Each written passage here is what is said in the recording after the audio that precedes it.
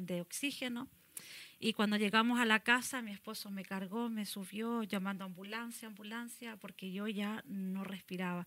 Era tanta mi concentración para que pudiera mis pulmones, que yo lo único que sentía un ruido en mi cerebro que era como el sonido de los yoyos, que son un juego que uno Claro, hace, que es un sí. sonido que solamente yo sentía, la gente me hablaba, yo ya no lograba escuchar porque era solamente un hilo de oxígeno que me entraba. Fue sumamente, fue muy, muy grave lo que me pasó. Claro. Ahí me llevaron, mi esposo salió a buscar ambulancia desesperado, porque no llegaba la ambulancia, él salió a buscarla. Y hasta ahí yo que me recuerdo, me bajó y me llevándome a hospital, urgencias, pero sumamente fue terrible todo lo que viví en ese momento. Los niños estaban pequeños. Claro. Y ellos con miedo, me acuerdo que mi hermana se los llevó antes que llegara la ambulancia. Y de ahí yo ya me fui y al tiempo llegué después a la UCI ahí. Sí, fui a dar a la UCI, sí. Y ahí fue lo que yo viví hasta lo que yo recuerdo.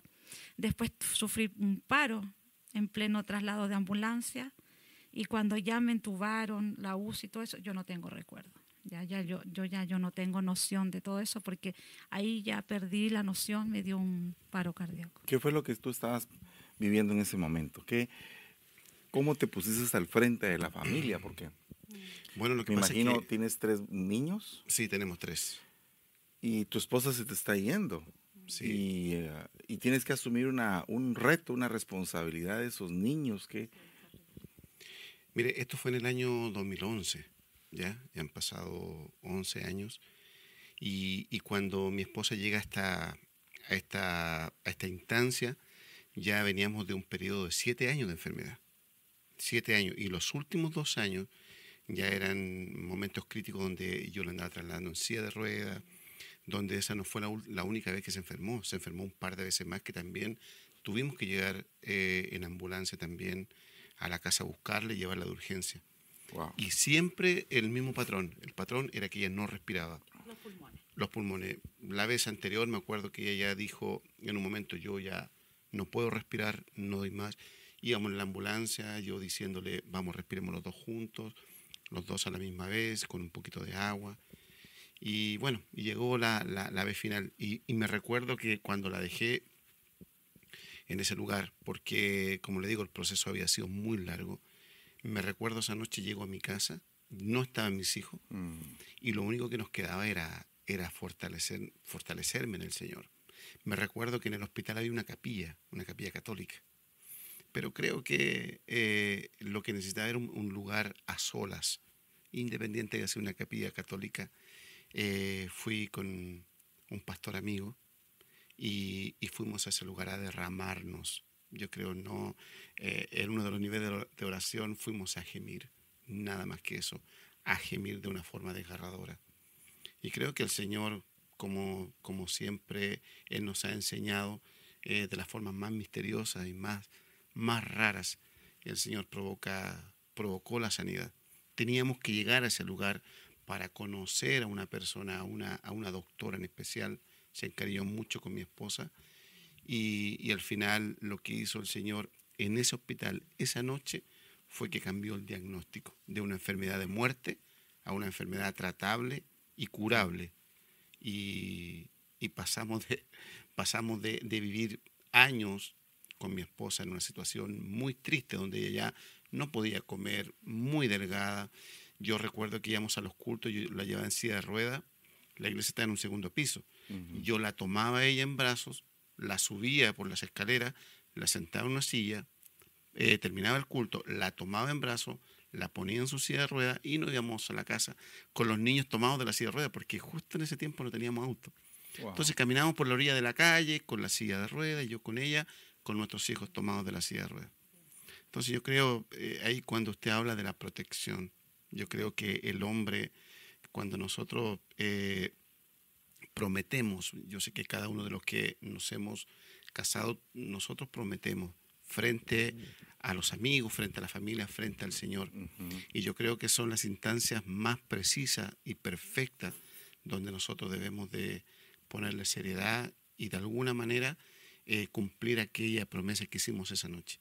Y yo creo que cuando se dice la promesa en la enfermedad, ¿cierto? Y en la salud. Yo creo que no pudo haber sido más precisa esa palabra de poder decir estar con nuestras esposas en su enfermedad, en su aflicción.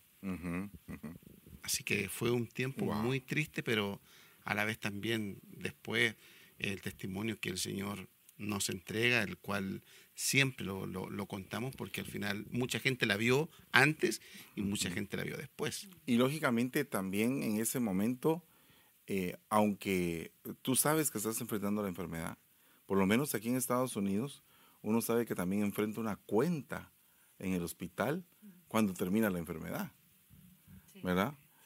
Yo no sé cómo es allá en Chile, pero aquí, si no te mata la enfermedad, te mata la cuenta, ¿verdad? Porque eso es la Allá no realidad. es muy diferente. Allá no es muy diferente. Y en ese momento uno tiene que salir avante y también como un aval de decir, asumo el reto, la responsabilidad de la enfermedad de mi pareja y voy con todo, ¿verdad? Y eso es básicamente como poner en garantía, uno, su propia, su función dentro del matrimonio.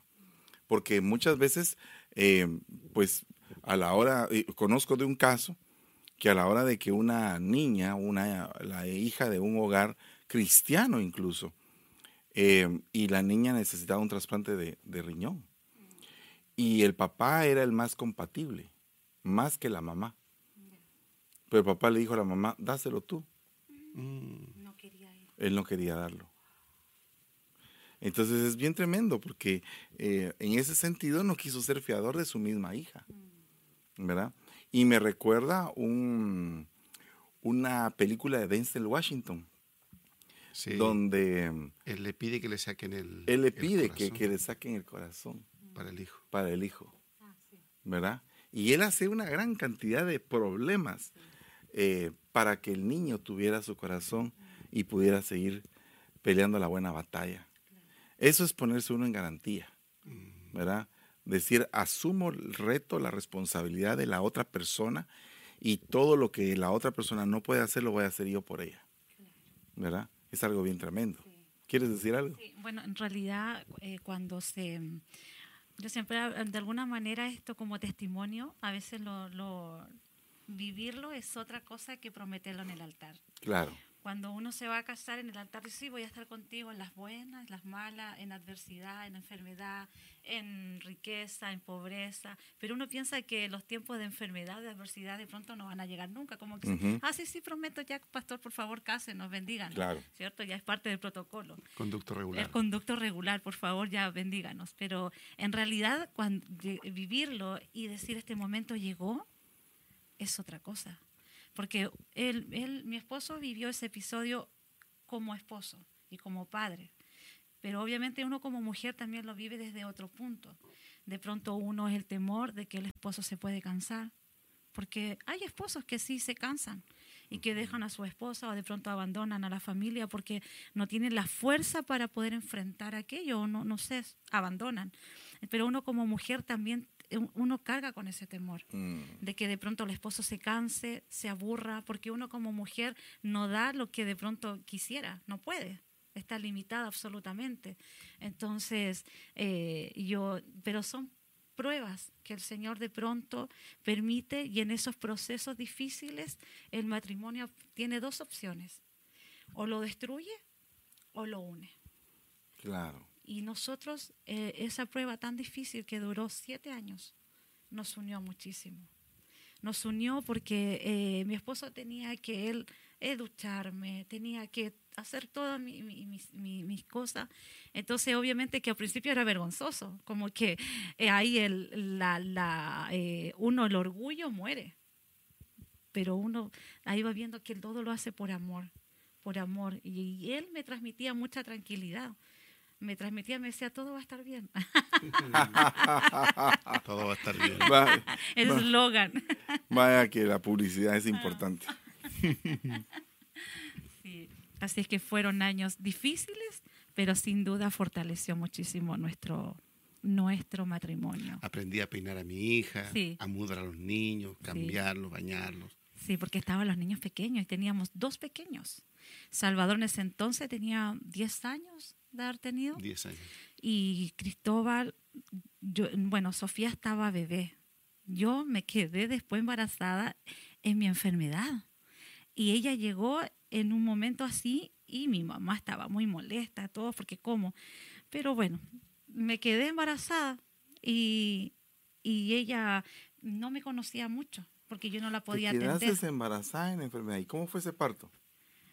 Mire, Dios es tan bueno, yo digo, y tan misterioso, porque cuando estuve embarazada, mi cuerpo reaccionó bien.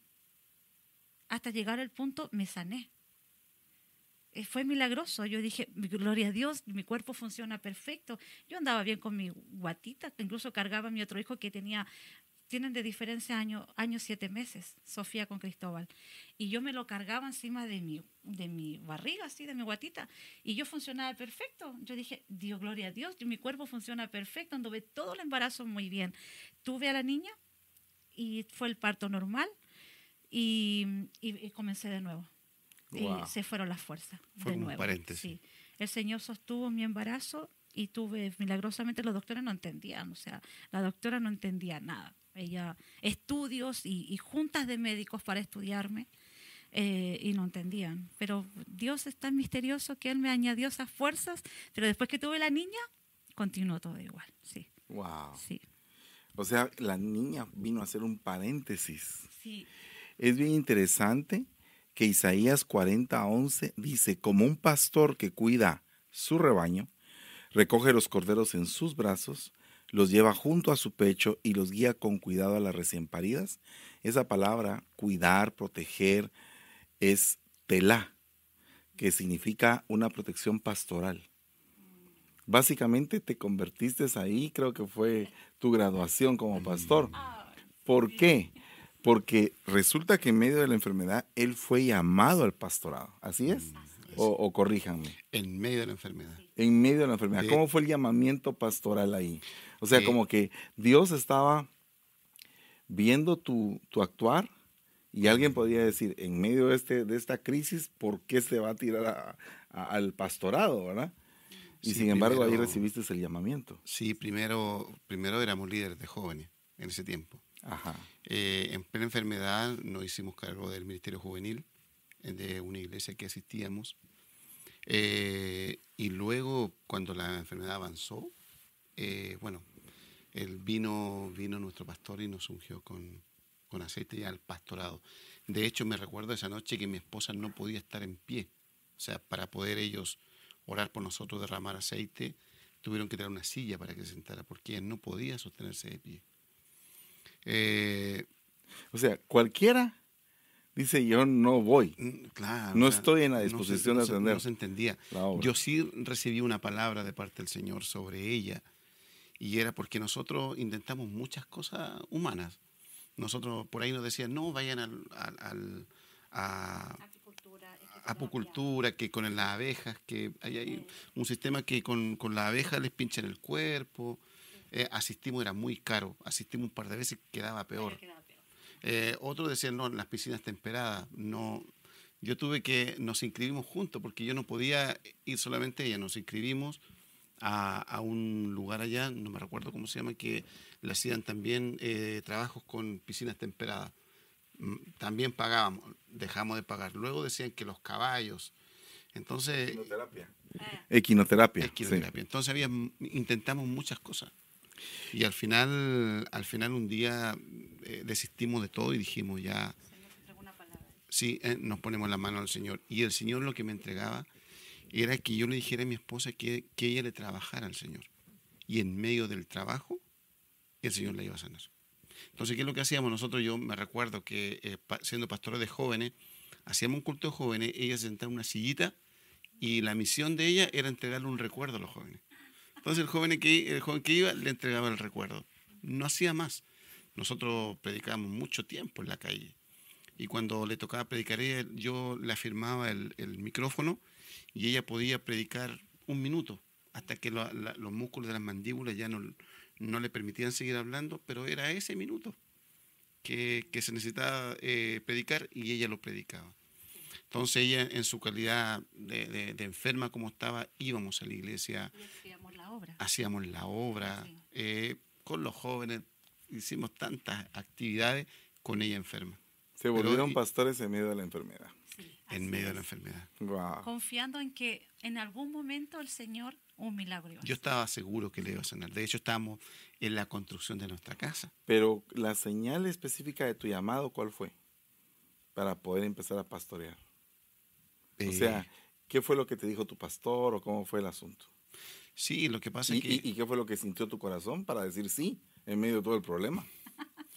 Sí, lo que pasa es que el pastorado nosotros, por lo menos en lo personal, siempre yo digo, no quiero usar la palabra me persiguió, pero siempre estuvo. Estuvo desde el colegio, desde mis amigos, siempre líder, ayudándole, aconsejándolo.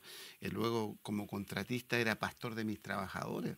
Ellos me contaban sus problemas, llegaban sus esposas, les ayudaba, los visitaba, entonces hacía un trabajo pastoral siempre. Entonces, básicamente yo sabía que no me podía arrancar de esto. Entonces yo cuando nos ungen pastores, yo sabía, estaba muy seguro de lo que tenía que hacer, pero sí, de alguna manera provocaba que cómo nos llama o llama a mi esposa enferma. Pero una de las cosas que yo sentí, eso, que cuando nos llaman al pastorado, ahí yo supe 100% que Dios la iba a sanar, porque yo dije, Dios no la puede llamar enferma a todo lo que venía. Entonces, mira la deducción, qué tremendo, esa ¿verdad? señal de que si nos llamó, la va a sanar. Así tenía que ser. Wow. Y la Impresionante. Esto me trae a pensar en otro tipo de protección. Porque entonces ahora vamos a ver este versículo que dice en Génesis 8:13. Noé tenía 600 años cuando las aguas se secaron. El primer día del mes de ese año, Noé quitó la cubierta, esa palabra cubierta, cubrir, las tablas de protección, la cubierta contra el clima. Entonces ahora, qué mejor que ustedes nos pueden explicar lo que es una cubierta contra el clima, porque tú tienes problemas con el calor. Sí. Pero si te sientes con la necesidad de levantarte, te puedes levantar. No hay problema, me aguanto. Sé cuánto queda, puedo aguantarlo. Okay. Bueno, sí, en realidad es un tema que el cuerpo, este diagnóstico que después me entregaron, se llama miastenia gravis. Gracias al Señor esto es tratable, es curable y es una vida. A mí me cambió la vida. Entonces, ahí empecé ya a hacer una vida normal, gracias al Señor, pero hay situaciones que de pronto son las que tengo que saber manejar. Pero cuando voy al doctor, él me llama la atención en muchas cosas porque yo digo, solo en la mano de Dios la que me guarda porque no voy al pie de la letra como debería. Él me dice, tienes que dormir más horas de lo que corresponde. Me dice, tu vida tiene que ser sin sobresaltos porque te afecta a tu cuerpo, sin sobresaltos emocionales. Tienes que llevar una vida tranquila, dormir mucho, para que el cuerpo esté más descansado y funcione mejor, haga más efecto los medicamentos y todo. No tienes que exponerte al calor, todo lo que es calor te afecta. Y yo, cuando voy a controles, a médicos me dice, me ve los ojos, porque ellos examinan bastante los ojos, miden el cuerpo, la musculatura, todo. Y se nota que estás durmiendo poco, me dice. Un día me dijo, ¿y a qué te dedicas tú? ¿A qué trabajas? Pensaba que yo tenía un trabajo como así en computador. Yo le dije, la verdad es que trabajo para el Señor, soy pastora. Me dijo, ¿y qué es eso? Me dije, yo más o menos le expliqué de qué se trataba. Me dijo, y me llamó la atención, me dijo, o te dedicas a tu Dios o te dedicas a tu salud. Me dijo, porque así, me dijo, no vas a seguir. Me dijo, te voy a encontrar bien mal. Y yo le dije, no, imposible. Le dije, todo lo contrario. Yo estoy bien porque el Señor es el que me da las fuerzas para poder trabajar. Si no fuera por Él, no estaría aguantando tanto ritmo. Wow. Pero gracias al Señor, el Señor siempre me fortalece, me da las fuerzas para poder avanzar. Ahora en este viaje para acá, yo igual estaba nerviosa, porque eran 10 horas sentadas. Entonces también la tanta posición en una misma posición igual afecta. Entonces hay que estar en movimiento. Entonces ya, igual las hermanas me conocen y cuando llegaban acá, pastora, está tranquila, está bien, ¿cómo se ha sentido? Saber que hace harta calor, ellas me conocen también, que andan pendientes, ellas están lindas. Hasta me escriben, ¿se tomó su pastilla? Me escriben porque en la iglesia saben los horarios, andan pendientes. Entonces, gracias al Señor me he sentido bien. Y he estado, no tuve ni un problema en el avión, todo bien, gracias al Señor, pero eso es una dependencia. Es una dependencia. A mí cuando alguna hermana me llega, me cuenta su diagnóstico médico o le dice el médico, no sé, de pronto le dice que es tan terrible, que no va a poder, que va a quedar así de por vida, que la columna. Yo le digo, hermana, mire, no se aflija tanto, viva el día a día.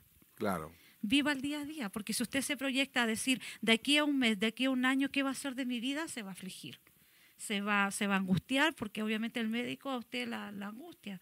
Pero viva el día a día, usted levántese y pida al Señor, Señor, dame las fuerzas para este día, para mi diario vivir, para llegar a tu casa, para poder realizar mis cosas. Y cuando se acuesta, le agradece porque el Señor le dio la fuerza y pudo hacer todas sus cosas. Y al otro día, como dice su palabra, cada día tiene su propio afán.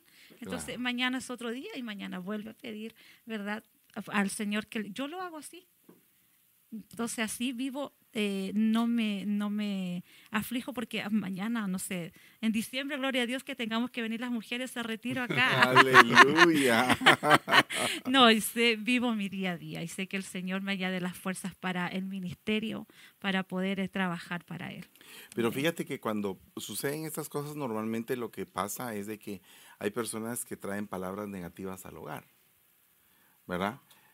¿Alguna vez tuviste algún embate de alguien negativo y tú te pusiste al frente y dijiste, yo voy a hacer la cubierta para que ya no llegue a mi esposa esta palabra? ¿Qué fue lo que pasó? Bueno, yo creo que familia no tanto, aunque sí un poco, pero sí personas, vecinos, Tal vez conocidos. sin conocidos, Sí, nos decían... o tal vez algunos que son hasta enemigos, ¿verdad? Sí, lo primero que a uno le dicen, ¿cómo nosotros predicamos de sanidad si tiene tu esposa enferma? Entonces, a mí no me tocaba dar explicaciones, pero sí confrontar las situaciones. Es como esa cubierta que estaba en la puerta del arca, o sea, la cubierta de la puerta del arca cubriendo, protegiendo todo lo que estaba adentro de lo que estaba pasando afuera. Justamente. ¿Y cómo estabas haciendo tú para poder cubrir, por ejemplo, voy a poner un ejemplo, no sé si en algún momento alguien le dijo a uno de tus hijos, mira, tu mamá ya no va a estar mucho tiempo con ustedes?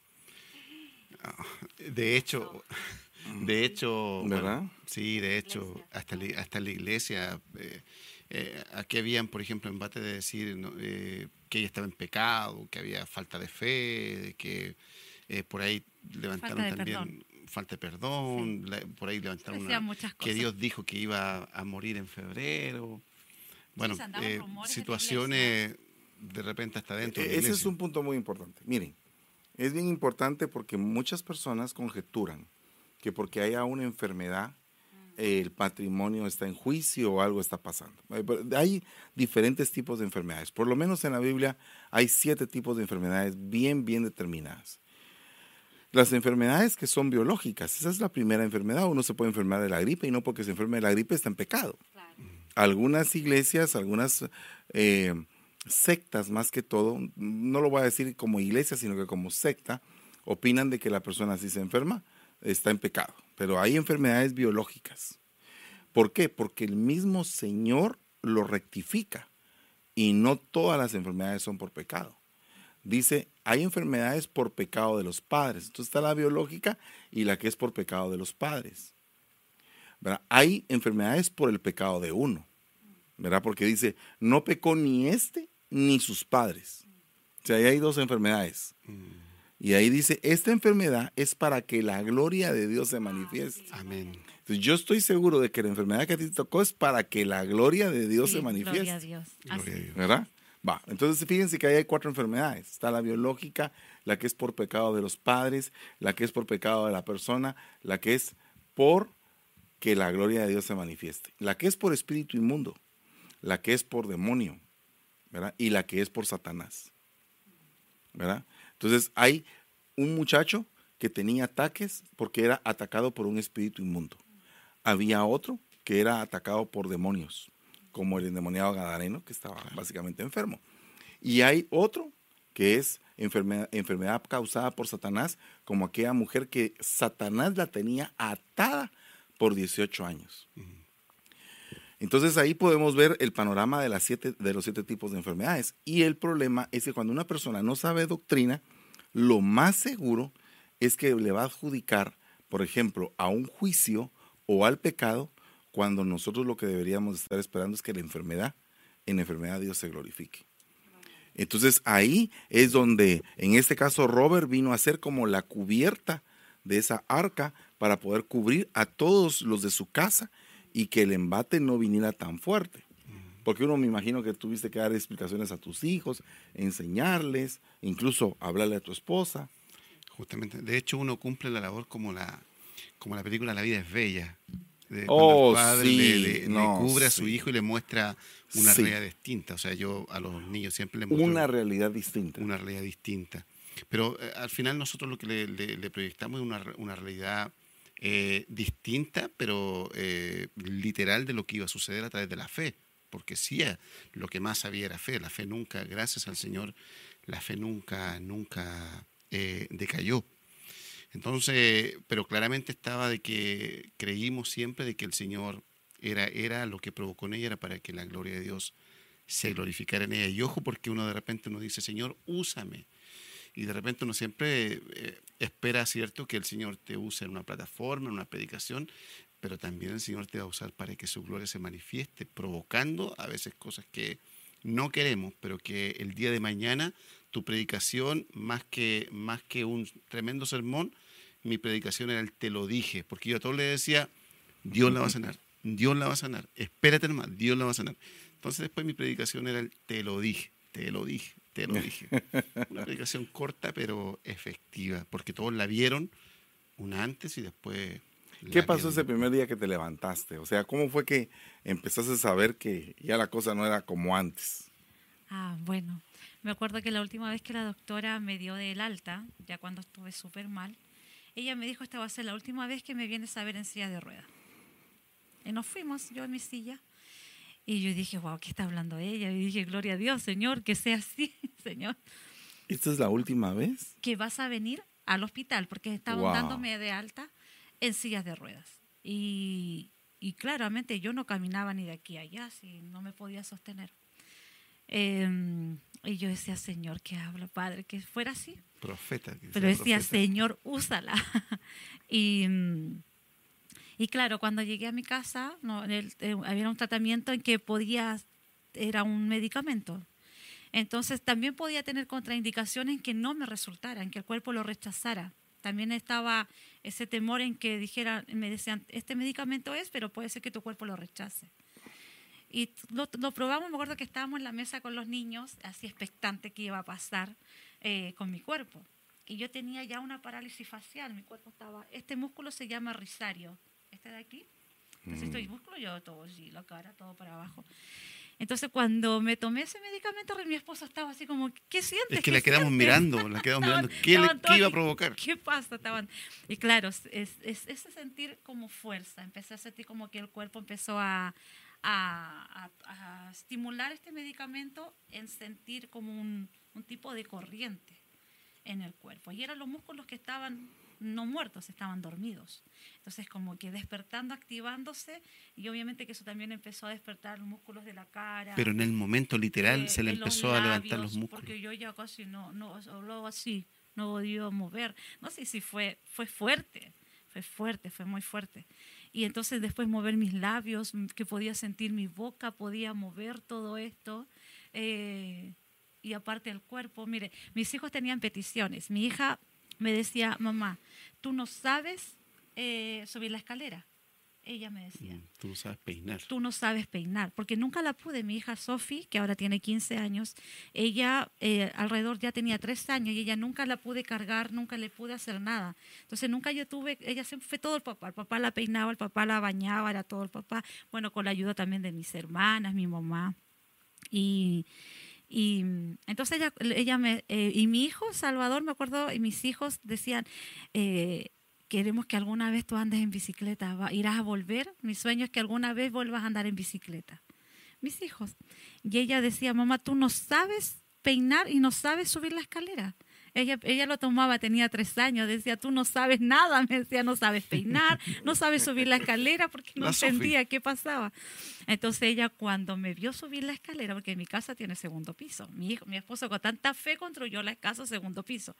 Entonces cuando ella me dijo, mamá, me dijo, aprendiste. Sofi, yo siempre me acuerdo, su carita era pequeñita, me dijo, aprendiste, mamá, a subir la escalera. Y mi hijo incluso tengo una foto, una vez salimos al parque, salimos a andar en bicicleta y mi hijo me escribió un texto él tan feliz de que realmente como Dios había escuchado sus oraciones, porque de pequeño él en la escuela, en la clase de niños, siempre las tías me decían que siempre cuando alguien quiere una petición de oración, y siempre Salvador y Cristo, en ese tiempo que Salvador era más grande, decía así, que Dios sane a mi mamá. Entonces las tías me decían, él tiene una fe, dice, no se cansa de pedir por la sanidad de su mamá. Entonces él cuando me vio andar en bicicleta, para él era, Dios es tan bueno. Dios. Y cuando usted dice de que realmente es una enfermedad para la gloria de Dios, yo sí sé que fue así. Claro. Porque en un momento de cansancio, ya batallar tantos años con esta enfermedad, yo estaba en mi dormitorio y me tiró al suelo. Orando al Señor, yo decía, Señor, haz lo que tú quieras, me entrego. Si tú es de dejarme viva y si no me quieres sanar, es tu voluntad, me rindo, sea tu voluntad, ya no voy a batallar a pedir, no, sea tu voluntad. Y si tú quieres llevarme, amén, gloria a Dios, llévame, sea tu voluntad. Fue una rendición y entonces yo ahí vi que si el Señor no me llevó, es porque había un propósito. Wow. Y si su propósito era solamente que entre más tiempo y más gente me veía en silla de rueda, que andábamos por calles, andábamos por todas partes, mis hijos en la silla me llevaban. Yo decía, entre más gente me vea en silla de rueda, más gente va a conocer tu gloria en mí. ¡Wow! ¡Qué tremendo! Sí, así es. ¡Qué tremendo! Es bien emocionante todo lo que cuentas, aunque yo sé que para ustedes fue un momento muy difícil, muy de lágrimas, pero siempre existe un Tomás, ¿verdad? Entonces el Tomás ahorita probablemente está pensando y dice, ¿tendrá fotos? Qué bueno que tendrá fotos, pero a veces dicen, bueno, pero se está tomando un medicamento. Entonces el medicamento y la obra de Dios, bueno, fíjense que es bien tremendo porque la misma Biblia habla de medicamentos. El Señor Jesús, cuando cuenta la parábola del samaritano, dice que echó vino, que echó aceite y que puso venda. ¿Cuál sería el medicamento? El vino y el aceite. Por ejemplo, dice claramente, Timoteo, tómate un poco de vino para tus enfermedades estomacales. Claro, sí. Medicamento. Pone barro en los ojos con saliva, un medicamento. Claro. Pone el emplaste de higo el profeta en la herida del rey y el rey empieza a sanar con el poder milagroso de Dios, pero por medio también de un efecto medicamentoso. Entonces muchas veces la gente quiere forzosamente que el Señor haga un milagro como recibe la vista e inmediatamente ve. Y esos milagros también existen. En el caso de ustedes no fue así. En el caso de ustedes, a través de un medicamento que en primer lugar se esperaba que tuviera reacciones. Pero que hasta el día de hoy estoy viendo que cada vez estás mejor y mejor. Sí. Llega un momento hasta que no lo tenga que tomar. Llega un momento en que no tengas que tomar. Pero no todos los pacientes, sí, pero yo confío en el Señor en que va a llegar. Así como fue una etapa en mi vida y esta es otra etapa que estoy viviendo y sé en mi corazón en que el Señor va a llegar un momento en que ya no voy a tener que tomar más. Sí, esa es nuestra Ahora hay un fe. detalle sí, que se nos fue contarlo, que cuando ella empezó a tener los primeros síntomas de esta enfermedad, falta de fuerza en las piernas, la primera vez que la llevamos a un médico, un muy buen médico, él diagnosticó la enfermedad, distrofia muscular. Claro. Luego nosotros no nos conformamos, o sea, no fuimos nosotros, sino que la familia en sí juntaron un dinero y nos llevaron a un especialista de esta enfermedad. Le mandó a hacer exámenes de todo tipo, ¿cómo se llaman? Estas exámenes con corriente, todo lo que conlleva esta enfermedad y a través de los exámenes es distrofia muscular. Luego una tercera vez nosotros nos enteramos de una... Sí, ella sí que era la más capa de Chile, porque los otros también eran los mejores de Chile. Ella sí que era la mejor de Chile. la vio, la examinó, exámenes, todo, el mismo diagnóstico, distrofia muscular. Entonces, y esos exámenes sí que los tenemos. Entonces nosotros decimos, porque algunos dicen, es que a lo mejor no era la enfermedad, era esa. Pero yo digo, 3 doctores especialistas mejores de Chile dijeron es distrofia muscular. Y después sale alguna enfermedad que es una enfermedad que es tratable, curable y que le devolvió la vida normal a mi esposa. Entonces, aquí no hay equivocaciones. Aquí Alabado sea Dios.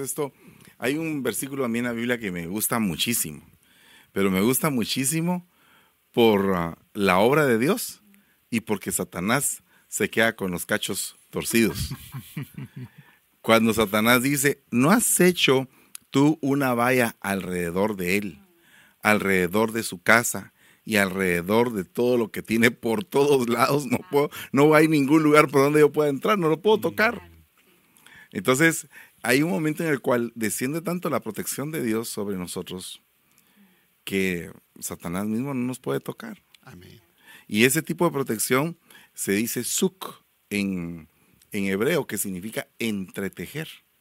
O sea, estaba entretejido, encerrar, con el objetivo de formar o con el objetivo de restringir también. O sea que Job tenía límites de operancia, límites donde él se podía mover, pero también afuera de esos límites estaba Satanás como que acechándolo. Entonces, Satanás tuvo que ir a decir, tienes que quitar el vallado porque si no, no lo puedo atacar. Entonces, yo creo que cuando se da una enfermedad, pues como ese tipo de enfermedades, yo creo que la familia misma se vuelve como una muralla para la persona que está pasando por esa situación, ¿verdad? Los padres, como que provoca un círculo de unidad, ¿verdad? O sea que todos están pues compenetrados de la salud de esa persona. Amén. O sea que el mismo problema trae unidad. Justamente. Y yo creo que cada uno de nosotros tenemos que sacarle provecho a cada problema, ¿verdad? Porque fíjense que Marcos 8:6 dice, entonces mandó a la multitud que se recostasen en la tierra. Y tomando los 7 panes y habiendo dado gracias, los partió y los dio a sus discípulos para que pusiesen delante, y los pusieron delante de la multitud. Pero fíjense que esto significa protección también, en griego. O sea que él no los mandó con hambre, sino que los sustentó. Y entonces eso permitió que ellos estuvieran satisfechos.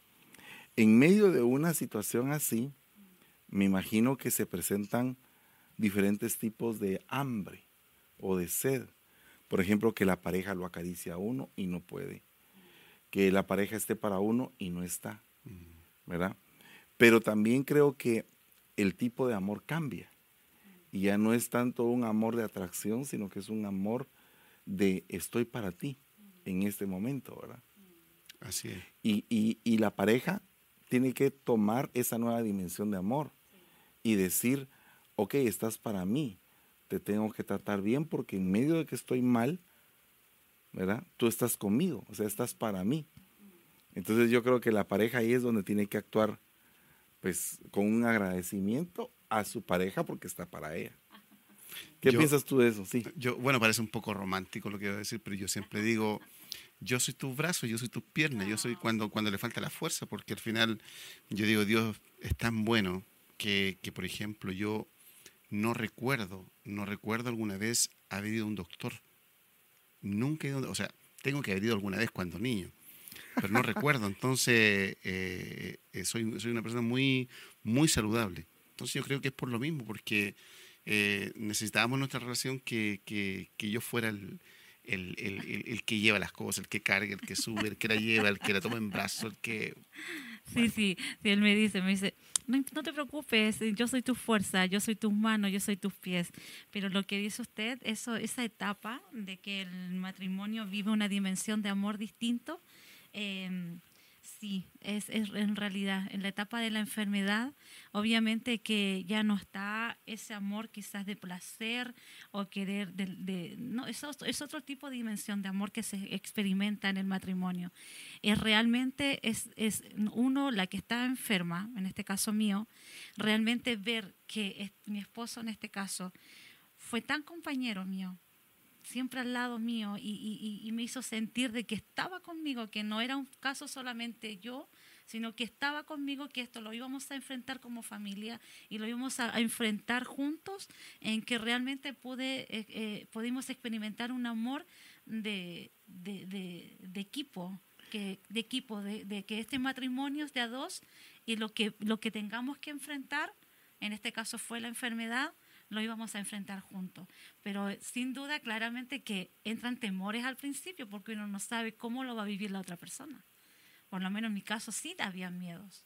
Entonces éramos jóvenes, en ese tiempo yo todavía estaba joven. Más jóvenes que ahora. Sí, más jóvenes que ahora. Estábamos jóvenes. Entonces, obviamente que surgen temores. Que ya uno no la mira igual, que uno no puede corresponder, uno ¿Qué ya no hiciste está tú? para él. ¿Qué sentía tu corazón en ese momento? Esto es una parte muy importante de esta noche.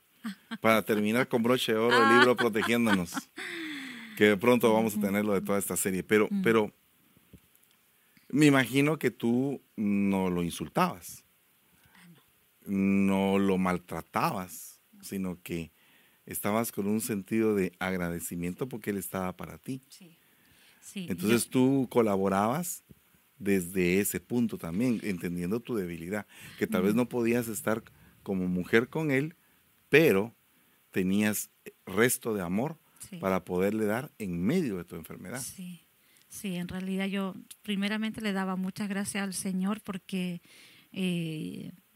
del amor que Él me demostraba, que en realidad podía ver de que su amor era tan íntegro, era tan real para mi vida, porque estar en mi situación obviamente que podía haber temor, pero yo podía ver en cada gesto, me hacía de pronto él con su temperamento que es bien gracioso, me hace ver que todo no es tan grave, que cálmate, relájate, nos reíamos, con los niños de alguna manera nos distraíamos y de todo lo grave, él tenía la habilidad, yo digo, de poder bajarle la intensidad y también nos reíamos, paseábamos, salíamos, hacíamos panoramas de familia. Sin carro. No, y sin carro. Y sí. caminando ahí con la silla de ruedas. Caminando con la silla y los niños se distraían. Entonces ellos también se querían subir y era como un juego al final. Entonces, pero sí realmente yo daba gracias al Señor por su vida. Y una cosa que yo siempre le decía a él, mi esposo, yo le decía, Sí, me acuerdo. cuando yo me sane, porque yo siempre estaba en nuestro lenguaje el día de nuestro milagro. Jamás faltó, esperábamos la muerte, como decían los doctores. No, siempre decíamos el día que llegue mi milagro, el día que el Señor me sane. Y los niños siempre escucharon eso, entonces a ellos también le formábamos una esperanza. Si esto se va a acabar, el Señor un día va a cambiar esto.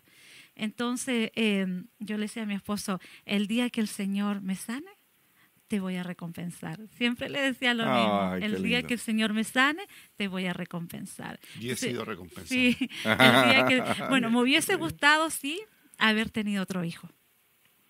A esta altura, sí. Pero tenemos muchos sí. hijos espirituales. Así me hubiese gustado, pero no, ya no puedo. Pero siempre el Señor, siempre le dije, el día que el Señor me sane, te voy a recompensar por todo el amor, por toda la entrega, por estar ahí siempre, por ser un compañero fiel al lado mío. Sí. Qué lindo. Juan 1:14 dice, y aquel verbo fue hecho carne y habitó entre nosotros. Esa palabra habitar, proteger. Y vimos su gloria, gloria como el unigénito del Padre, lleno de gracia y de verdad. Esta es la última palabra en la Biblia que aparece como protección. Y se dice en griego eskenoo, que significa acampa, ocupa, como una mansión. Así dice. O sea, reside dentro de nosotros. Yo creo y tengo testimonio de lo que ustedes me han contado de que el verbo está entre ustedes. Amén. ¿Verdad? Y que definitivamente eso es algo maravilloso. Por eso es que, hermanos, yo les quiero recomendar que aprovechemos. Puede ser que estés viviendo un tiempo de enfermedad, pero no porque estés enfermo o enferma vas a maltratar a tu pareja o la vas a menospreciar, sino que por el contrario, yo creo que debe de haber un sentido de agradecimiento hacia tu pareja porque te comprende en el momento de la dificultad, ¿verdad? Porque entonces, si hay un regaño, encima de que está enfermo o enferma la pareja, y encima responde con un regaño, con un mal humor, con todo eso, entonces lo que se ejecuta es la separación. Sí. Y se dan ese tipo de casos que tú dices, ¿verdad? Que como ya no se puede dar un tipo de amor, la pareja está con una sed que no es cubierta porque encima de que no se puede cubrir ese tipo de amor, también hay menosprecio, insulto, baja ahí sí que desestimación, ¿verdad?, de la pareja. Entonces, hermanos, qué bendito testimonio el que nos están contando. Se nos fue el tiempo, pero los queremos invitar este fin de semana. Pastor Roberto va a estar predicando con nosotros aquí en San Francisco. Y el día jueves, el día de mañana, mi esposa le ha brindado su lugar a Pastora Katy para que pueda también ella compartirles un poco de la palabra del Señor y de lo que Dios les ha entregado. Así que vamos a orar. ¿Por qué no despides tú el programa? Amén. Despídanse de todos y tú oras. Ya. Amén, amén. Me despido, mis hermanos. Gracias damos al Señor y aquí a nuestro apóstol por estar en esta noche. Y ámense, respétense, valórense, atesoren lo más bello que tiene a su lado, que es su esposa y su esposo. Amén. Así que les bendecimos y mañana nos estaremos viendo. Amén. Yo quiero enviarle un saludo a todos los hermanos que nos están viendo en Chile, de Casa de Salvación, a la familia que está muy pendiente de este viaje nuestro. También agradecer a usted, mi apóstol, por ser tan papá, ¿ya? Y por estos días que han sido unos días muy lindos. Así que el Señor le siga bendiciendo. Amén. Aún más todavía. Gloria a Dios. Antes de que ores, solamente les recuerdo, hermanos, los 3 libros, 2 mejor que 1, reescribiendo nuestra historia, y 2 recipientes por si los desean. Teléfonos 415-410-4013, 415-410-5114. Y esperamos en Dios que este fin de semana puedan estar con nosotros, porque en el primer servicio de San Francisco a las 3 de la tarde vamos a estar pues con el Pastor Robert y con alabanza, y en el segundo servicio vamos a estar presentando la película Todo va a estar bien, y vamos a tener un predicador también invitado, y sé que va a ser una bendición poderosa. Así que va a ser a las 3 de la tarde y a las 5:30 de la tarde los servicios en San Francisco, y en Contra Costa a las 9 de la mañana y a las 11:30 de la mañana. Ahí vamos a tener también unas bendiciones poderosas y vamos a estar también muy contentos compartiendo la palabra del Señor. Así que, Robert, te dejo ahí el tiempo. Amén. Bien, Padre, en el nombre de Jesús, te damos muchas gracias, Señor, por este tiempo hermoso, Dios mío, de poder primeramente compartir de tu palabra. Gracias, Dios mío, por tu misericordia, por tu amor hacia nuestras vidas, hacia los matrimonios, algo tan hermoso que tú creaste, tan honroso para los que tenemos la oportunidad, Dios mío, de tener a nuestra esposa y las esposas de tener a sus esposos. Te damos gracias, Señor, porque sabemos que tus planes y tus tiempos son perfectos.